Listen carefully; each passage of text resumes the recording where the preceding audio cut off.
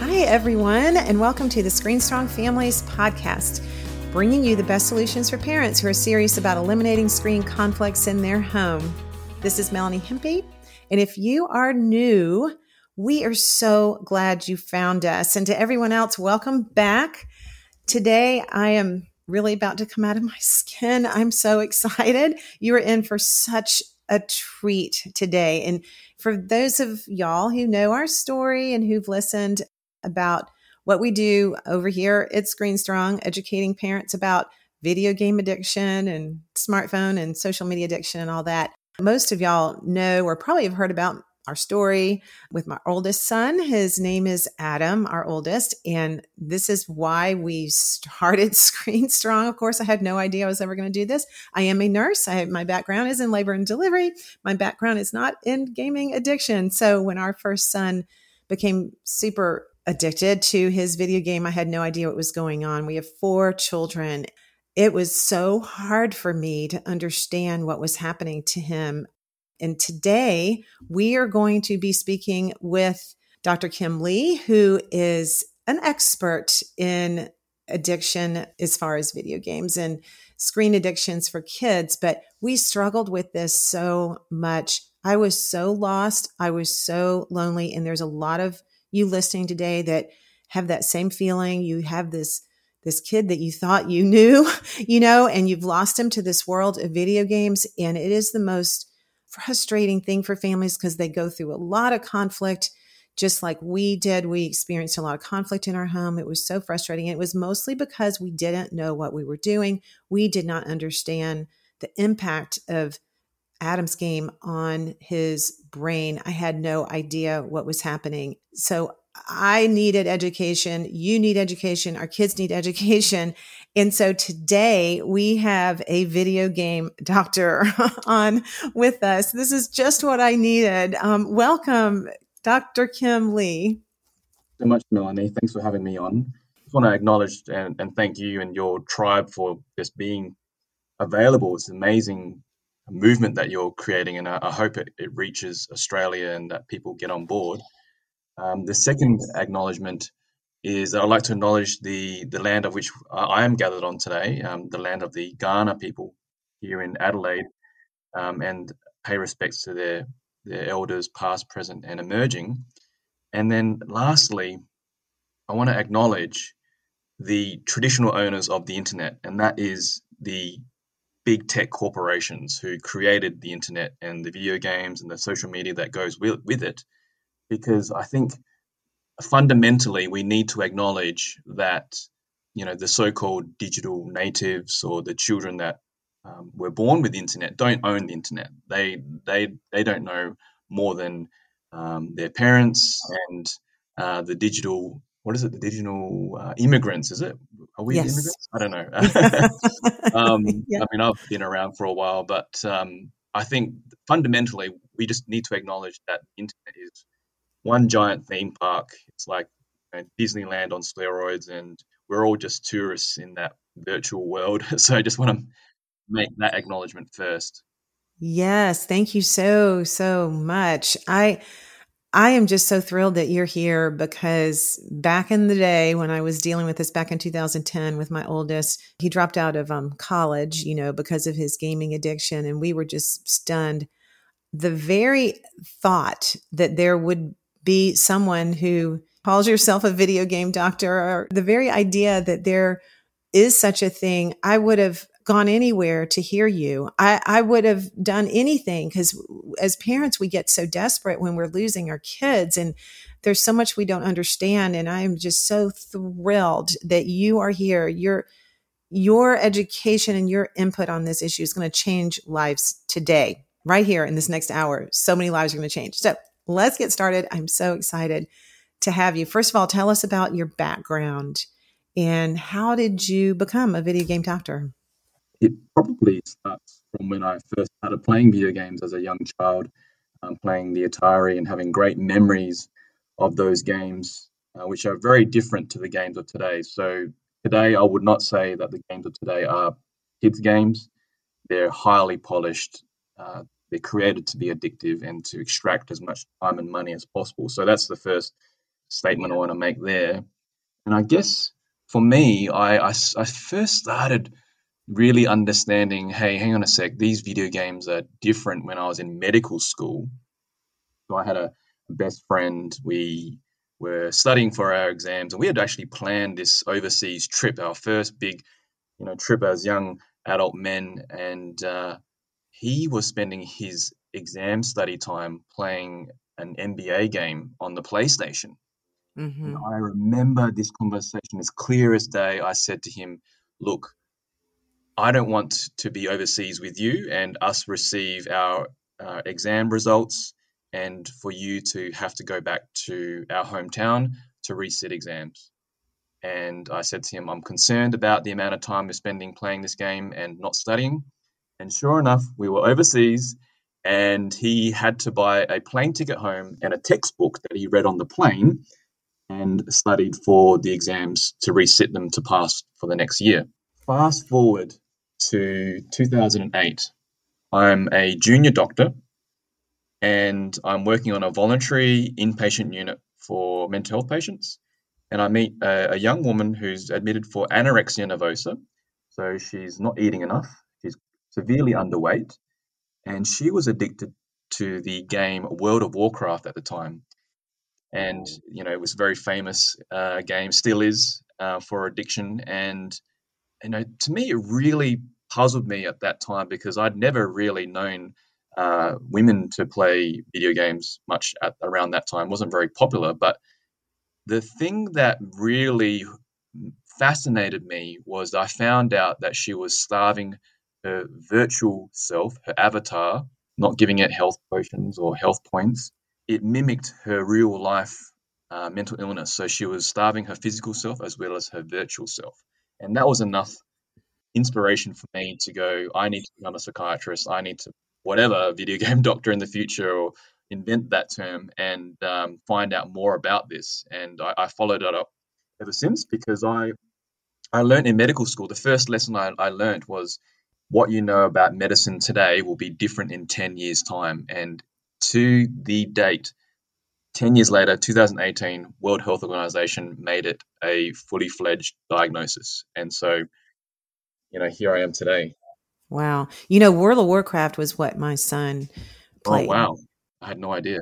Wow. Yeah, that's what he played. So when you said that, I have this chill that goes up my Oh, spine. yeah.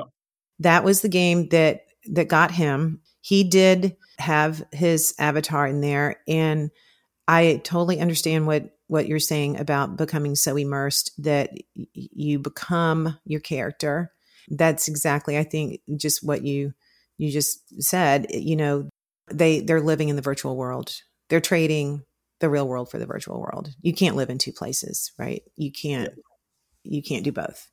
Yeah. And World of Warcraft is like a drug. When I picked him up from college on that first year, when I picked him up, and he looked terrible, he couldn't get out of bed. He had not eaten for a week. He admittedly, well, he had not gone out of his room and had quit going to classes. And I thought he was on drugs. I was mortified. I was just so upset. I was, and I kept asking him if he was on drugs, and he said, "No, it's World of Warcraft. It did something to me." And those were Wow. his words. Wow. So I love what you just said, that they're not kid games. That's really Definitely not. powerful. Yeah. So then what happened after that? Well, I studied for many more years, doing psychiatry, and I actually lost contact with that particular patient because I was rotating through. But in 2015, I was uh, pretty much towards the advanced training as a psychiatrist, and I managed to get some funding from the Australian government and go to a video gaming addiction clinic in Singapore. So they were way ahead of their time, providing a service for teenagers for addiction. And of course, if you know anything about Singapore, to get drugs and alcohol there as a minor is very difficult. So they were all addicted to video games. As a gamer myself, going to Singapore as a doctor, training to become a psychiatrist was really important for me because at that time, I was still not completely convinced that you could become addicted to a video game. And it took me to go overseas to see patients face to face for myself and to realize how much they were suffering and how much help they needed, it made me realize, hey, this is going to be a problem, and this is going to be a problem in Australia. And, that's what inspired me to deliver a TED Talk, my first ever public speaking experience in front of 600 people. But, I was on a mission. I had to just spread this idea, this message. And around that time, people were like, yeah, I'm not really on board with you right now.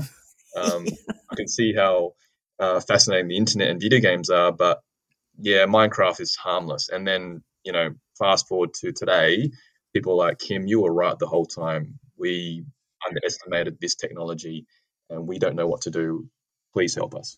So we're going to put that TED Talk link in our description here on the podcast. If you're listening and you want to hear that TED Talk, it's really, really good. And I am so tracking with you right now because in 2010 was when all this, my son graduated from high school, he went to college, and I was right there with you, right in spirit somewhere, because I was trying to tell people there's something wrong with these games, and nobody believed me. It was crazy. And you couldn't even say the word video game addiction. Like that was like a bad word. Like you couldn't even say that. And I was starting to do workshops. We had a workshop at our school. The very first thing that we did, I thought I was just going to have about 10 moms show up to talk about what's happening in their home. And we had over 100 people come. Wow. So that really was why we started Screen Strong and started educating. But you were at the same time, literally the same years here, you were doing your TED Talk. You were trying to get the word out. So that's just fascinating that you have come so far. And what I want to know is tell us about that addiction clinic in Singapore. Like just a minute. What was it like? Like, what did it look like? What were they doing? Yeah, I mean, we published a commentary on the profile of the teenagers presenting there. And the interesting thing is that, they were playing games like League of Legends and whatnot. But the interesting thing is that they were averaging 45 hours per week. And 45 hours per week is like a full-time job, right? They were gaming daily. To me, back then, gaming daily was not a thing. Nowadays, it's like commonplace. If you look at the DSM-5 criteria, you're looking at cutting down, or when was the last time you didn't game. I could ask that question in the past. Kids would say to me, yeah, I went to school camp, I really struggled. But nowadays, it's like I can't remember the last time I haven't played, and I don't need to go to school camp right now because it's not compulsory. One of the stories that I talk about in my TED Talk is in Singapore, a boy asked me for a 6 certificate to get out of school camp. And I was really puzzled by this. And I asked him, why don't you want to go to school camp? And he said, camping's dirty. It's, uncomfortable. There's, bugs lying around and stuff. And I asked him, what's your favorite video game? And he said, like many kids at the time, Minecraft. And I said to him, well, isn't camping like real life Minecraft? And he thought and goes, yeah, you're probably right. And you could see the penny drop in his mind. He hadn't considered that. And I said to him, I'm not writing you a 6 certificate. You got to go and experience that for yourself.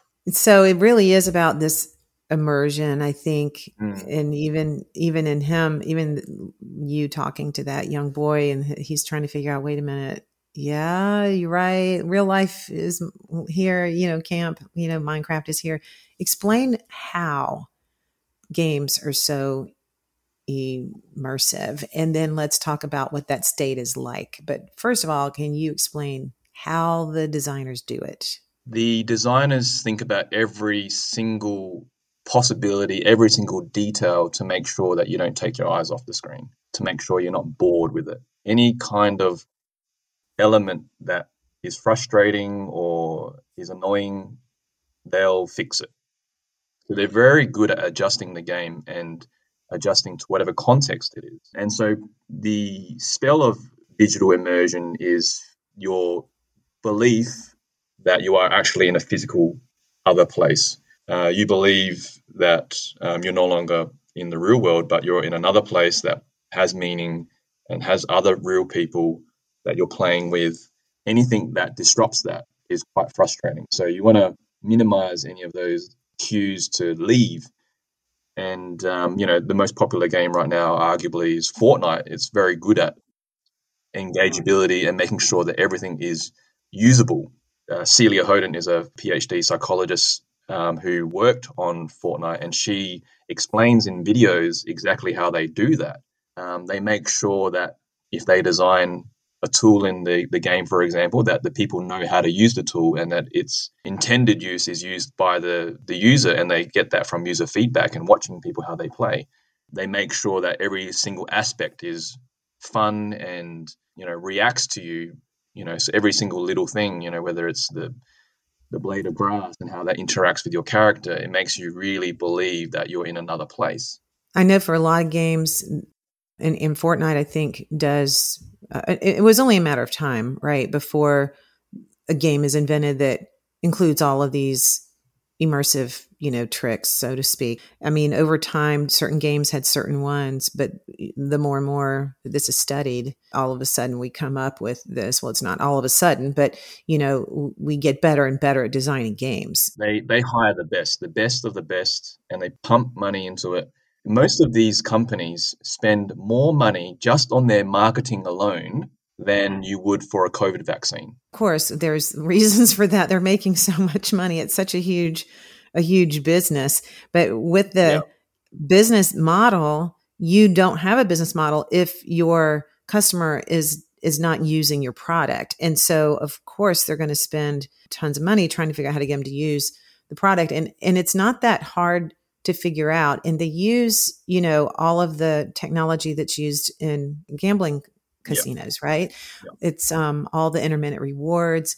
They know exactly how long the human brain can go without a reward, right? And then every gamer has a different kind of personality. So I think there's all this data being passed back and forth, and they know that, if you're a new gamer, you're going to need more rewards quicker, than if you're getting better, you're going up that ladder, you are able to, they're able to stretch those out a little bit more. It's all very scientific. And that's what most parents don't understand. I certainly didn't understand it. And I was living with a gamer for 4 or 5 years, just scratching my head. Why is he doing this? It's so dumb. I thought it was so dumb. But then the more I study, and even just here today, you talking about it, it's very clear why they're doing it. It's not hard to figure out at all. They will downplay how much they put into it.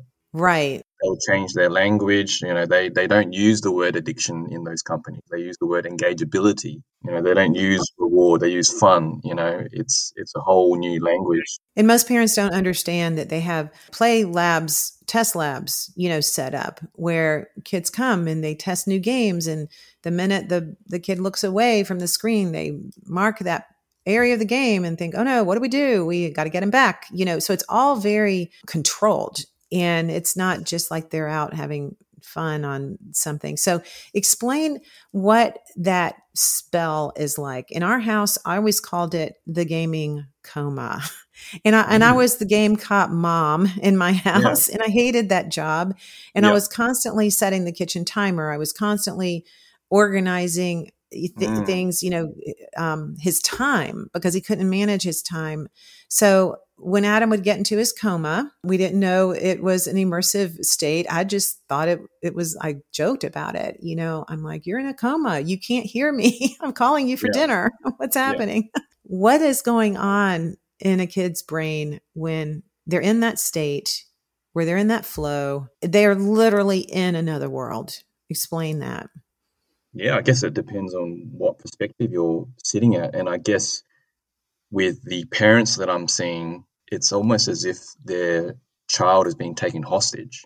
They're powerless and they're helpless. And that gets passed on to me because, I'm seeing families remotely by telehealth and trying to use the technology for good, but there's only so much I can do and advice and recommendations I can make. I mean, I can maybe suggest some treatments and some supports and approach, but when it comes down to really severe cases, they've lost their child. There's a lot of grief and loss with that, and the dreams that go along with that. another way of looking about it is I'm hearing more and more kids just all they care about is having fun, and they can't tolerate any kind of responsibility or boredom or anything else other than having fun and being online, being with their friends. And that really baffles me.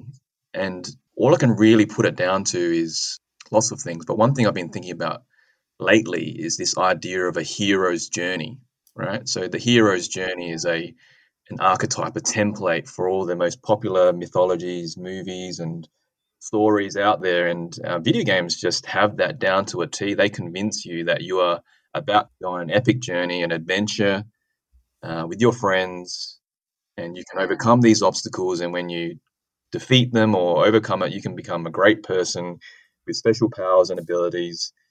And when you've completed all that, they'll release something brand new, something new and shiny, a And you'll new do it again. skill, and you're on it again. And really, the only thing that sort of kept me alive and focused and on track is that, I've experienced my own hero's journey in real life at a young age and a sense of responsibility. And I know that I have potential and capability to contribute to society. And my hero's journey is about helping people, and that keeps me on track. But for a lot of kids, they don't either experience this, or they miss out for some reason, or they just don't believe in their potential. And the stats are showing with I quote this a lot. There was a report written by Princeton University, and it was an economics department that looked at stats on young men in their early 20s, and they Mm-hmm. found out within a decade,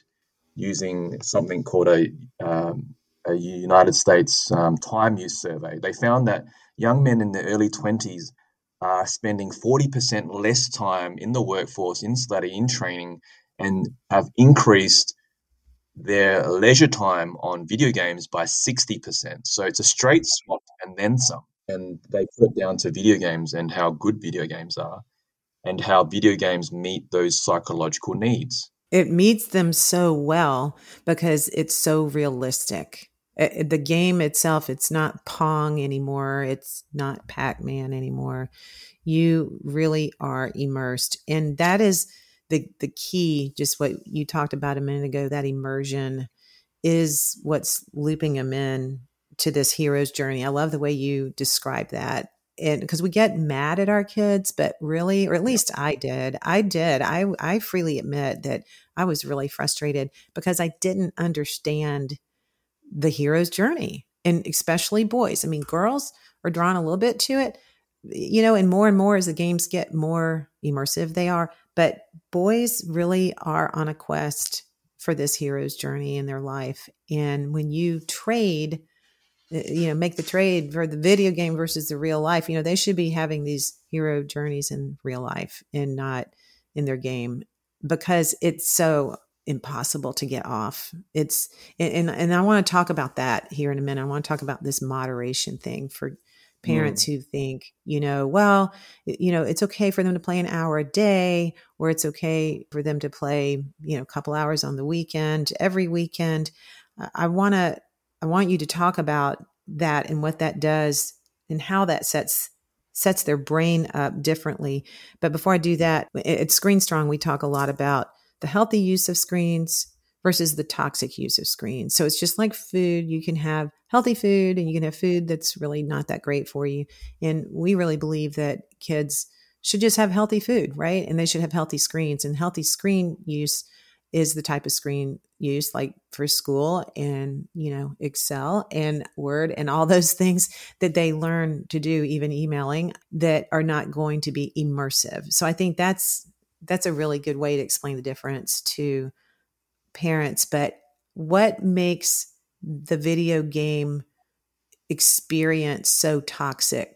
Because some video games can maybe not be as toxic, right? What puts it over the edge? Oh, there's so many things I could talk about this, but I guess it's kind of like a slow torture. Like you don't really notice the pain. The eyeballs, the brain, the hand-eye coordination movements, it can tolerate this grind for a long, long time, and it tolerates that because I guess the video games have a numbing effect on pain, and that's why we use VR headsets, right, for people experiencing burns or injections, and even I think you can deliver a baby in the United States with a VR headset and not experience much pain. Yeah, well, our dentist uses it too on the kids Oh wow! when they're drilling for cavities. They put Yeah, the VR thing on these kids. They're like, there Melanie, you it's go. unbelievable. We can do so much more work. It's so powerful, and I guess the consequences of it aren't really felt until down the track. So what I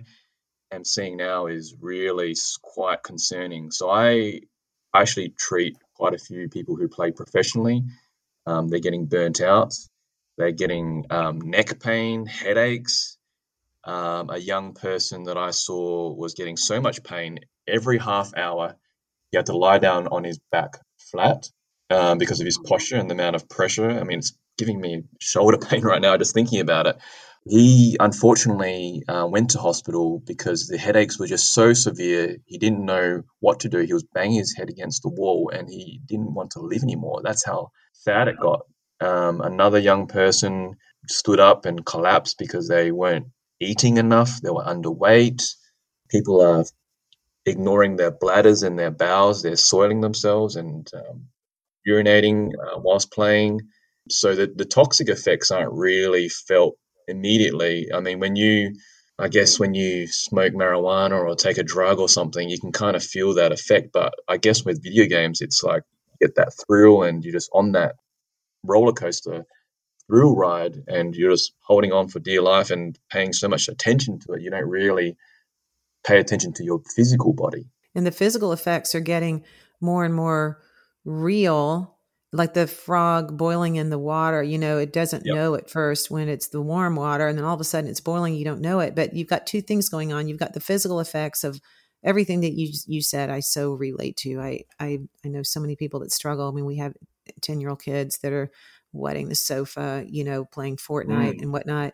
I know exactly. But what's happening is the displacement, right? So at the yep. same time, when they're immersed in all this, it's a lot about what they're not doing and the time that has been displaced doing, that they should be doing other things like running around outside, playing Yep. sports, learning different hobbies, learning interests, being around people, getting that eye to eye contact going and learning their communication skills. So it's not all that it is bad. I mean, when they're playing these immersive games, it's really bad. And it is like a drug. It's like everything with medicine, right, is about dose. How long you take the drug. So Mm, how potent the dose is of the drug. I mean, like Motrin, if you take a Motrin, you take one Motrin every few days for pain, or if you're taking 10 every hour, obviously that's going to have a different effect. And that's the effect of these current games that are so fine tuned to get our kids immersed and to keep them hooked. There's no stopping point. Most games have no stopping point. So there's no natural stopping point where they're done with a game. And that's what I noticed when my son played so much. This struggle with this toxicity is what our culture is having a really hard time understanding. But, Kim, I think that just in a few short years, we're going to look back and we're going to just shake our head and say, what were we thinking letting these kids play this stuff? It was so toxic. I hope so. I hope we reach that point where we wake up. Yeah. I think more and more people are looking at the mess right now in their home, and they're getting in our Facebook group, they're calling us, they're getting on board with this movement to Great. slow this down. Of course, the awareness isn't where it needs to be, but it's much Yep. better than it was 10 years ago. Yep. Tell us what your typical day is with a gaming addict patient. You get a phone call, you get an email, somebody needs to see you. What do they present with? Well, they get a referral from their family doctor to see me, and we'll talk via telehealth. So I provide a service to the whole country. I generally begin by talking with the parent first because I find that if we get the parent side of the story with the child there, the child will resent them and me, and it'll just ruin the engagement. I'll talk to the child separately, try and get some kind of connection with them, ask them about their game and what's so fun about the game, and really get a good understanding of what's their primary motivation to play. And it could be to get a sense of power over someone else, achievement, connection with other people, or just exploring the world in a sort of relatively safe environment that's not walking around and seeing real people. And then I really need to try and understand how impaired they are, how disabled they are by their addiction, whether they're not going to school, whether they've developed depression, whether their concentration is shot, and then try and tick off the World Health Organization criteria and say yes or no whether they've got the disorder. So you need to have at least 12 months of a loss of control over your gaming time, and then a priority for gaming over other important activities, and then negative consequences because of the gaming. And then once I've established that, then I need to figure out, is this child on board? Are they aware of this problem? If they are aware, then you've got some glimmer of hope. If the parents are, reasonably, available and have capacity to enforce restrictions, then you've got some hope. If the child does not have any insight, they have no awareness, they believe that what they're doing is normal, or they need to game more, or they need to practice more, or they need to, quit school, then it's a real uphill battle. And I have to prepare parents that it's not going to be easy and it's going to be a long road. And I'm seeing more and more parents, they are burnt out. They're not prepared to follow through with recommendations because they simply don't have the energy to. It's like you said, like being a Gaming cop. gaming cop, it's a full-time job. And I guess, we heard the Chinese government putting in some pretty heavy-handed restrictions. And I tell you, the parents that I talk to, they would gladly outsource those decisions to the government and restrict it and say, no, Yeah. your friends are not online because I know that there's a restriction between, the hours of 8 and 9 p.m., Friday, Saturday, Sunday that you have access. So, no, you cannot go online. So, people think that that's a massive human rights sort of issue. And, I get a lot of, I don't know about you, you probably get a lot of criticism too from people who say, what you're saying is moral panic, moral panic. Mm-hmm. No, if anyone is to blame, it's the gaming publishers, the gaming industry for ruining the industry, because it's going to get to a point where people stop buying these games because they're no longer safe. Mm-hmm. And it's not me and you who are advocating for healthy options, it's the gaming industry themselves. And this whole idea of this moral panic, they're trying to guilt trip parents to say, don't be, Over controlling. yeah, Yeah. like it's so silly because the definition of a moral panic is based on crime waves in London many hundreds of years ago when newspapers were just around. So what happened was a crime would happen, it would get reported in the news, and then people would read it in the news, and then they would start reporting more crimes, and then police would start. People would panic, and people wouldn't leave their homes. Right? That's the definition of a moral panic. People change their behavior because they're worried and fearful of it. Right? The moral panic of video gaming is a myth because in 2020 the gaming sales in the United States increased by 30% and was something like $3 billion or something. I don't know, something ridiculous for just one game. That's right. Call of Duty, the number one game, made $3 billion. Every single game made 30% more in 2020. And so people are not leaving these games. People are getting more and more hooked on these games. So the fact that we are doing the work that we do isn't actually causing this moral panic that they're trying to sell to us. It's the opposite. It's going the wrong way. People are not aware of the dangers and the health risks.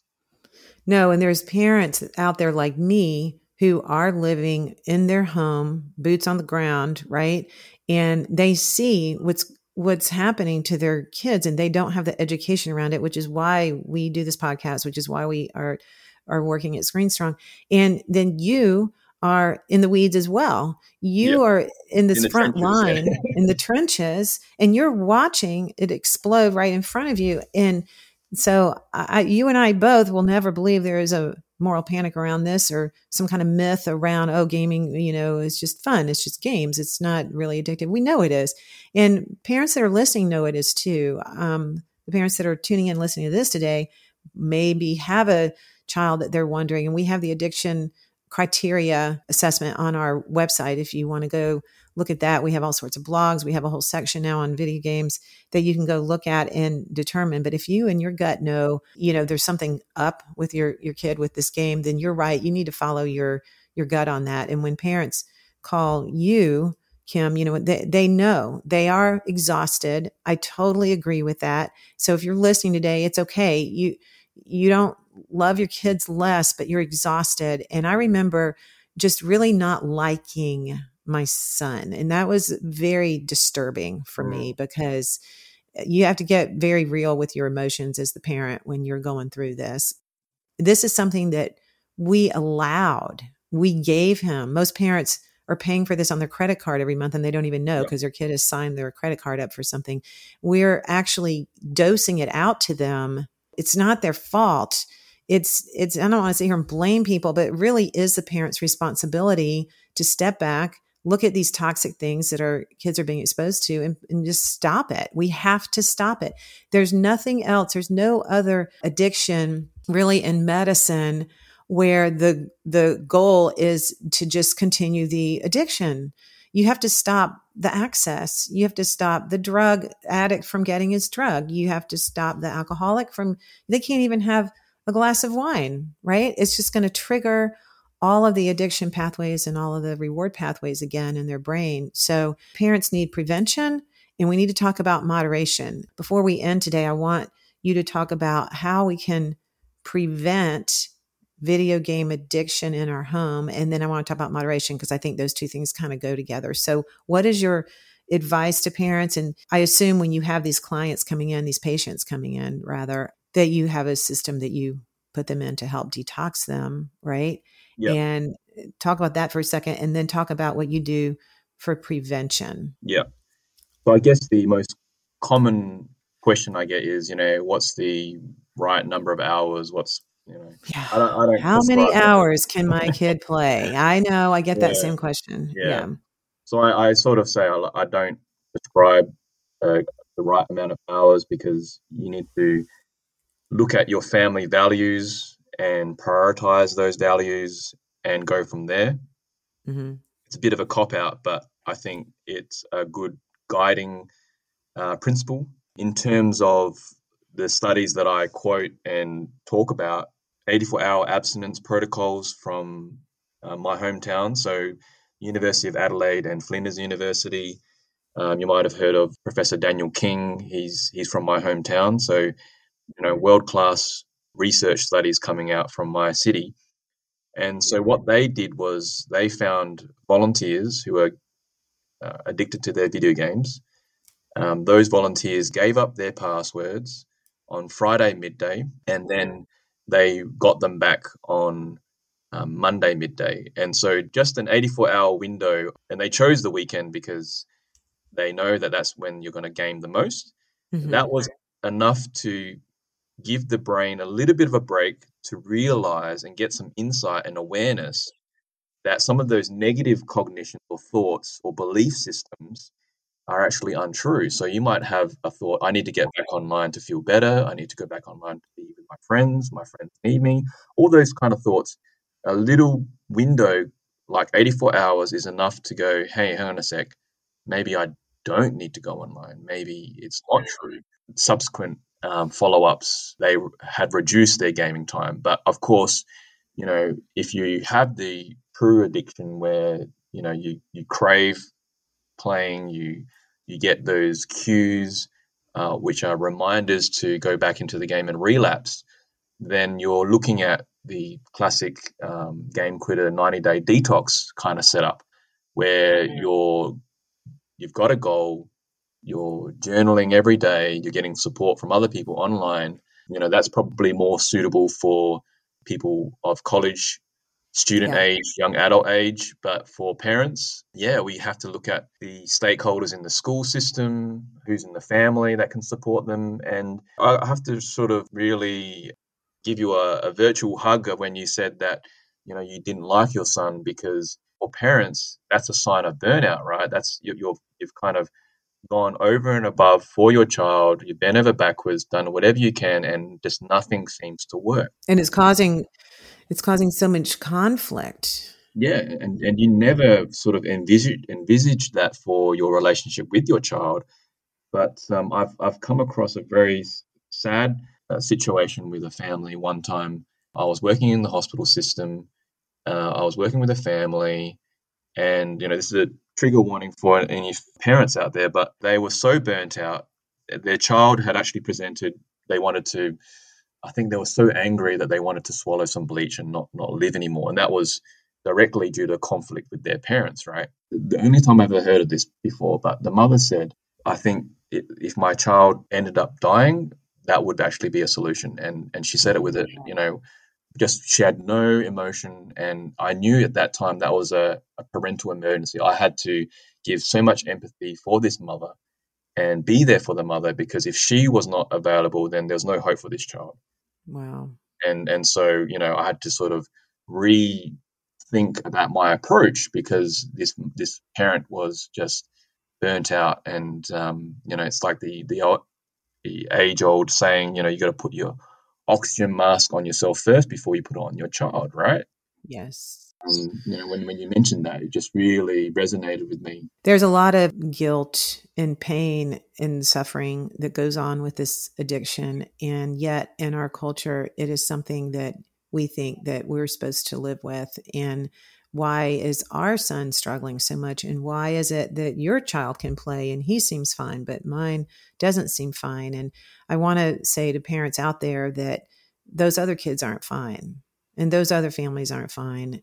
It is virtually impossible to be fine when there's a gaming overuse problem in your home, whether it's your husband playing at night. That's a whole nother podcast that we have to do another time. Or you're watching your 10-year-old just get immersed in this world and you lose them. There's so many kids that are struggling with this. And in our situation, I really am publicly saying I didn't like my son. And I know that he knows that. And we've talked about that and we've made our peace over that. And he's on the other side now. And so he says, Mom, there's no story that you can share that'll ever hurt my feelings. So I feel very honored to be able to share that. But I remember when we took him to college, his freshman year, I was so excited because we were going to get a break finally in our home, in our marriage, and all of the rest of our children that were suffering with this thing that we couldn't control in our house. And our situation wasn't as bad as many that I hear about in some of the horror stories. Adam was pretty compliant with other things. He would help with chores and he had straight A's in school. And so we had a lot to be thankful for, but we lost him. And so when he went to college, it really did give us a break. The whole family dynamic around it, I'm sure you have to deal with that every day because you're dealing with these families every day. Yeah. And I don't think about that as much until you bring this up. I'm like, yeah, you've got to make sure that the protective factors are in place with the attachments. I don't know what you think about this. Over the years of living with a gaming addict and now being on the other side, I feel like our whole world is suffering from an attachment disorder. I think kids have detached so early from their families. They've gone into these virtual worlds that have filled the void for them and replaced their families and replaced their parents. I think that's the root of the problem. They're belonging somewhere else. That's where the angst comes in with a family unit, is this attachment goes away. And you know how important attachments are for human beings. We have to be attached somewhere.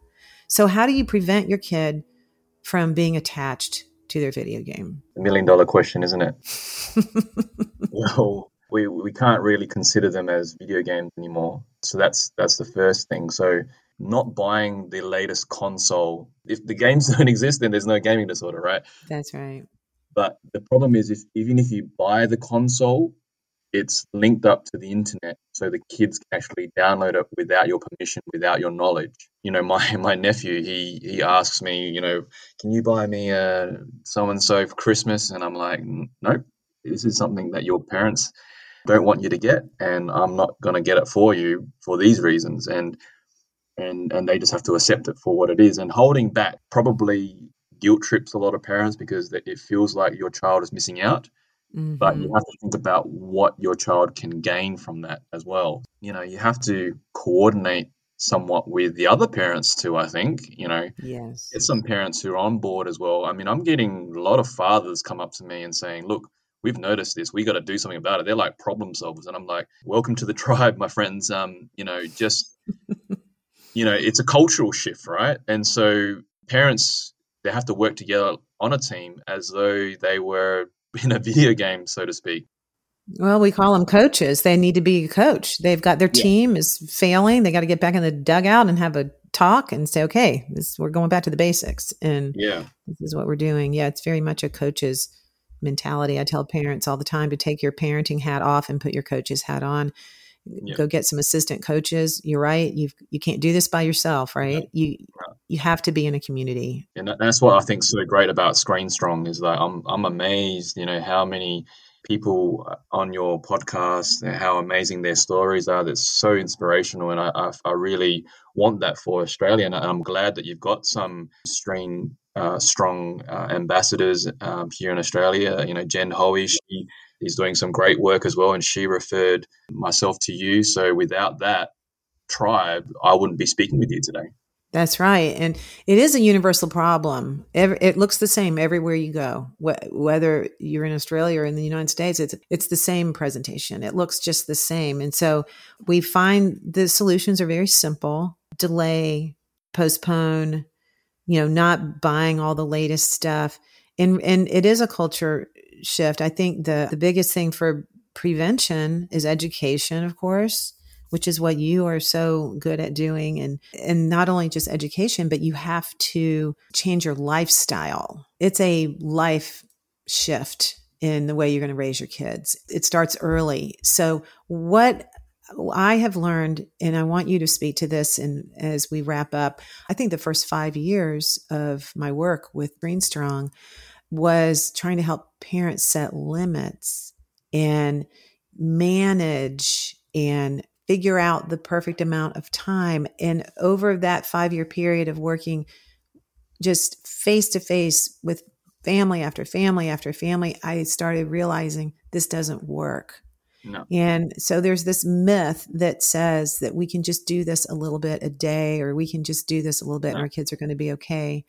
I am on the other side, like the whole other side. I don't agree that you can moderate a toxic activity. I wouldn't want to moderate pornography in my house either and say, oh, just a little bit of porn every day is okay as long as we're not spending, over 30 minutes on it. That doesn't make any sense. And games are so powerful that I don't believe that moderation is a good way to go, even just trying to balance it. I think we balance screens, but we don't balance toxic screens. So can you give your real life opinion professionally on that topic of moderation? Yeah. Well, the key is, in my 10 years or so in this space, is the rapid evolution and the change of pace of these games.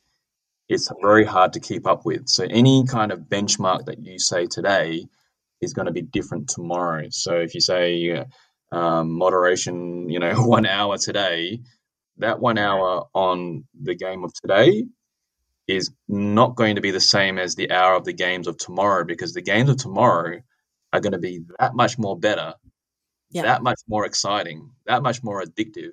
It's like they've manufactured a more pure form of cocaine. Like, how do you make cocaine more cocaine? Like, it's, once you reach 100% addictiveness, it's like they just create some other molecule that is cocaine too, like, so The upgrade. that toxic analogy that you talk about. Yeah, it's, if we're talking about the actual addiction. You've got the compulsion you can't control. Your brain is actually lighting up when you see something associated with it, and when you've had time away from it, and you take a little taste, or you see someone else do it, you're going to get back right onto it as if you've never left it. And that's the scary thing. That's why moderation doesn't work. You're playing with fire. Your child doesn't start fresh every day. Their brain is gotten this effect cumulatively over time. And so you can say, well, it's a new day and they can just play another 30 minutes. It adds to it. It doesn't, they're not starting with a fresh slate, so to speak. And that's why the moderation, if you do anything for 20 minutes a day, Kim, if you or I, did push-ups for 20 minutes a day, we'd be pretty strong. Maybe you do. I don't. I wish I did. If you do anything for 20 minutes a day or an hour a day, you're going to develop a habit. You're going to develop those brain pathways in that area of your brain. They're going to become very paved. And our kids are adults, humans are craving low effort, high reward activities. So the more that gets paved, the more we're going to crave those low effort, high reward type things. That's why moderation is so dangerous with gaming. And I know that some parents argue, well, that's where my kids have friends and that's their only social outlet. What do you tell your patients? I'm sure your patients come in saying that. Every patient probably says that. That's where their relationships are. How do you answer that? It's different case by case. I sort of try and relate it back to that hero's journey thing again, and what they really want in life, and what goals they're looking forward to. And every single real life goal, whether it's getting a job or getting to university, is all linked to those social skills. I'll leave you with this one. So I got asked to do a workshop with some year 10 students. So they're about 15, 16 years old. And they all wanted me to tell them how to use it healthily. And to me, it's like explaining how to choose the healthy options on a McDonald's menu. It's Yeah. it's a loaded question.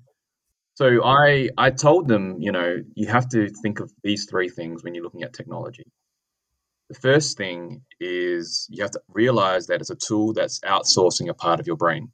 Like, it's going to make your brain not think about it, and it's going to make it easier on your brain.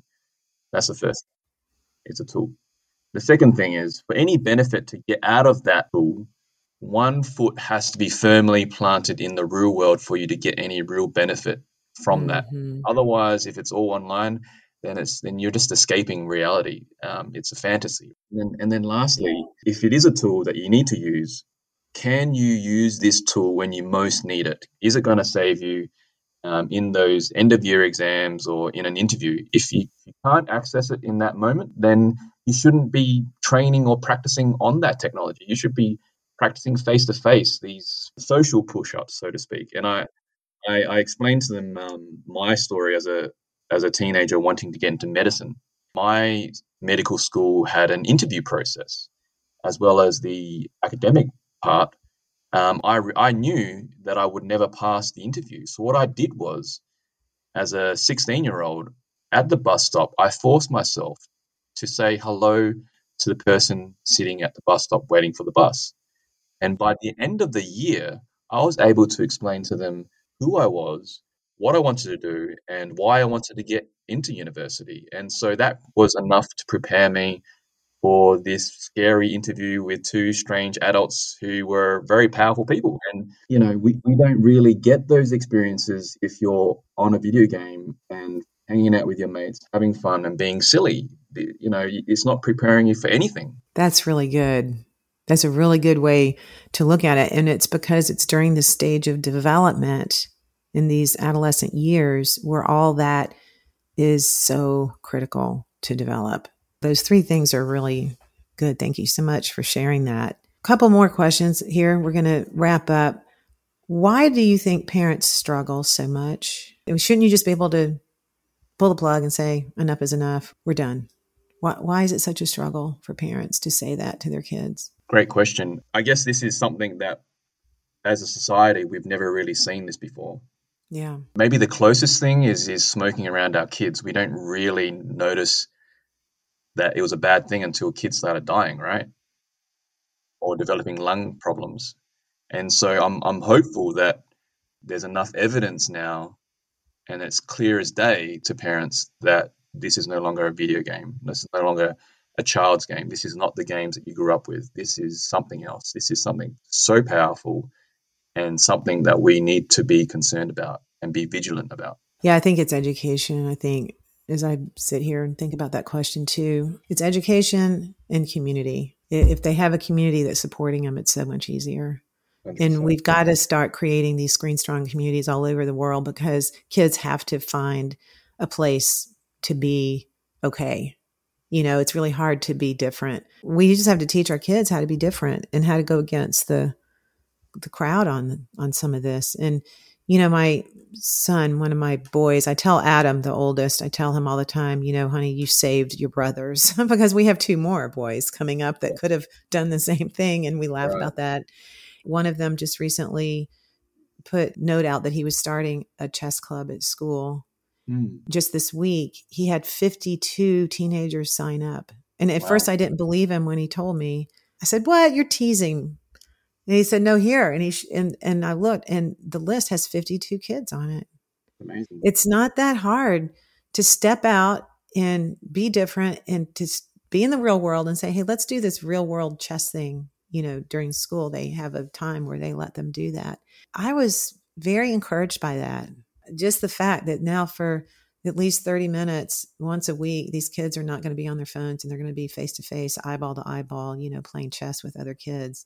These little things don't take much. It doesn't take much. I think parents need to be encouraged by the things they can do. So what can parents do? Let's wrap with that. We've got parents that are listening today. They have kids that are really struggling. They're probably on the spectrum of realizing this to where then maybe, you know, some of them are like me, where they're just to the point where they just want to kick their kids out of the house. Like they're done with it. In fact, you know, when Adam was a junior, that summer between his junior and senior year, my husband and I thought we had the solution. And we said, "Adam, we need you to meet us for coffee and ice cream, whatever it was." And we went and sat and talked to him, and we told him that he either had to get a job and get rid of his video games or move out of the house. And, you know, he was 17. Like, it's not cute anymore to be sitting around and on game all day. And he just looked at us very calmly and he said, "Okay, I'll move in with my friend." We were just stunned. And so that summer he moved out and he moved in with a friend, and they gamed also. And I just couldn't even believe it backfired on us. It didn't do what I thought it was going to do. I thought he was going to say, "Oh guys, I don't want to leave." But he was like, "Oh, no problem. I'll just move out." So that didn't really work well for us. But what can parents do? What can they do today? You know, we have our Screen Strong Challenge. We can talk about that a second. But what do you think? What can you recommend for parents? Yeah, I mean, continue having this conversation. Ask the people around you what their opinions are, what their experiences are, what have they trialed and errored and failed, and what's worked for them. And if they're experiencing those symptoms that you had, you know, like not liking their child or resenting their child, you know, go and seek professional help. Like there are people like yourself, there are people out in the community who are providing support, providing clinical, professional help. They do exist. The resources are there. It takes, you know, a little bit of motivation and effort, but it's going to pay dividends. I think it's hard to find those people. I know that a lot of counselors here and psychiatrists, you know, they recommend all this moderation, and that's what trips up. And that's what trips up parents a lot. And it's all a compromise. Everything is negotiation. And I think that puts you further under. Yeah, I mean, it comes back to that whole digital natives and digital immigrants sort of situation, isn't it? It's like you're putting yourselves or them above you or on the same level as you to negotiate, when in fact you know best, and you know the evidence is there, and you have to follow through. You just have to put your foot down. It's just like a coach on a football team. He can't let his team run over him, and when he sees a problem, he has to identify the problem, start a new game plan, go back to the basics. And that's what we're really striving for at Screen Strong, is to help parents do that, to just get their their facts straight, get their education, join with, the community of other people that are doing the same thing on the same journey. Just be firm. I think it really requires parents to be firm. Yeah, and you also have to sort of be aware of what is the technology outsourcing for you. Is it outsourcing your parenting? Is it giving you that break that you need from your child? Is it babysitting your child? And if you have to dig deep and admit that, then that's also another really critical step. For some people, they might not be prepared for that, and you have to reevaluate and scaffold, I guess, Sure. before you make any of those big decisions. Yeah, you got to make some life changes. And that's what our challenge is about. And I think you know a little bit about the challenge. It's a week off of toxic screens, video games and their smartphones and their social media, because all this is very much the same, travels on the same channels with girls. With the social media is very similar to the boys and the gaming thing. It's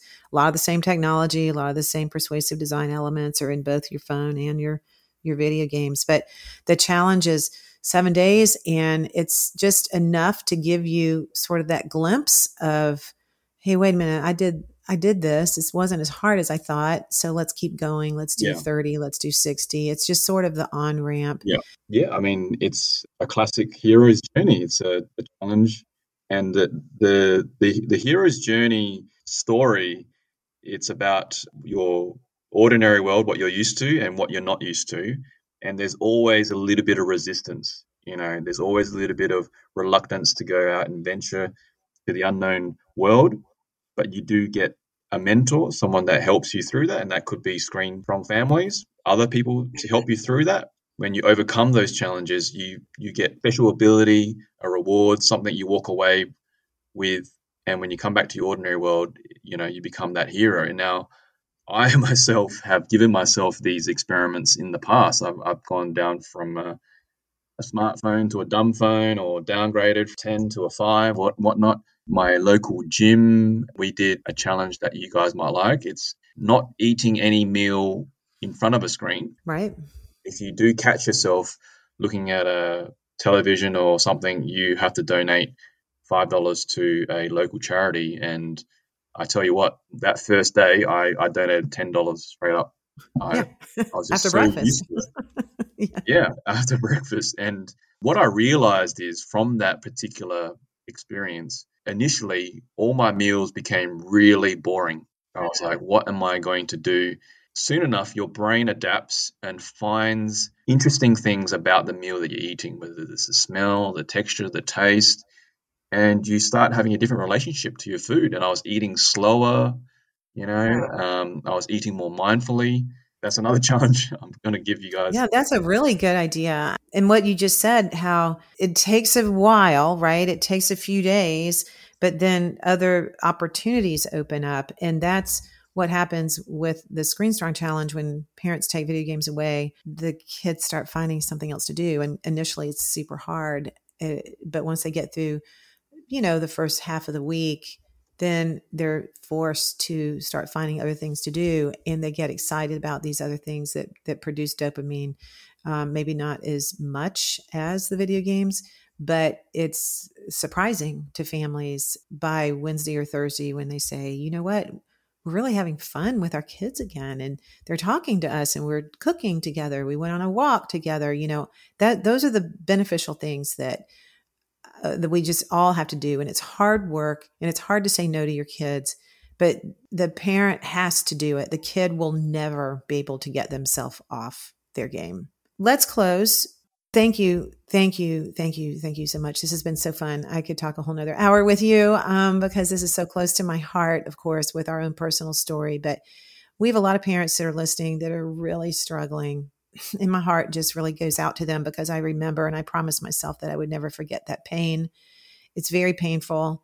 Some are just starting to see it. Some are really immersed in the drama in their home and the conflicts that are happening. And if these people, these parents were sitting in your office, or you're on a conference with them, and they're just really distraught, and now they have to turn around and go do the hard work. What is your encouragement for them? Take it one step at a time, one day at a time. Don't forget to put the oxygen on yourself first, and that tribe and community around you. because there are other people in the same boat as you, in the same situation. And this is something that, again, no matter where you are, whether you're in the United States, whether you're in Australia, there are parents suffering and grieving and struggling. So, other people like yourselves have gotten through it, and the community is there to help you. You're not alone. I love that you're not alone. It is the loneliest journey. It is so lonely. It's even more lonely, Kim, than going through the drug and the alcohol stuff, because at least that's accepted by our culture. This is a little different. This is different. It's lonelier because we're not there yet, because our culture hasn't accepted it 100%. And I love the one day at a time. That is my motto. Is it? Okay. Great. Yes. One day at a time. Yeah. And we get so anxious as parents. We're so anxious about our kids, and what if, and what if, and what if, and in the future, and in the future. And I'm just like, calm down. Let's just look at today. Let's just get through today. Let's just take this one day. And then we're going to focus on tomorrow. I think we're all guilty of projecting into the future and borrowing all this stress that might happen in the future. So I think you take it one day at a time. It sounds so simple, but most of the best solutions in life really are very simple. Kim, we're so glad you're here. So glad you joined us today. So glad that you just are in this space doing this hard work on the front line. You are a frontline worker. Thank you so, so very much. Thank you. Well, I hope you all enjoyed listening today. Please share this podcast with a friend. If you enjoy this content, consider being a podcast sponsor for us. You can contact us at team@screenstrong.com for more information, because we depend on donations. People ask me all the time, well, how do you do this? And that's how we do it, through donations. You can go to our website, screenstrong.com, to donate, and you can learn more about our free version of the ScreenStrong Challenge there. We're going to help you kickstart this digital detox with your kids. If you're out there right now needing help, join our ScreenStrong Families Facebook group. You will get a lot of support from other parents just like you. And we also have a course coming up. So I'm very excited about this course for parents. It'll be ready hopefully very soon, before the end of the year. So you can go on the website and sign up for that to get on the wait list. So remember, we've got your back. You are not alone. We are here to help you with your kids. So until next time, stand up for your kids, stand out from the crowd, and stay strong.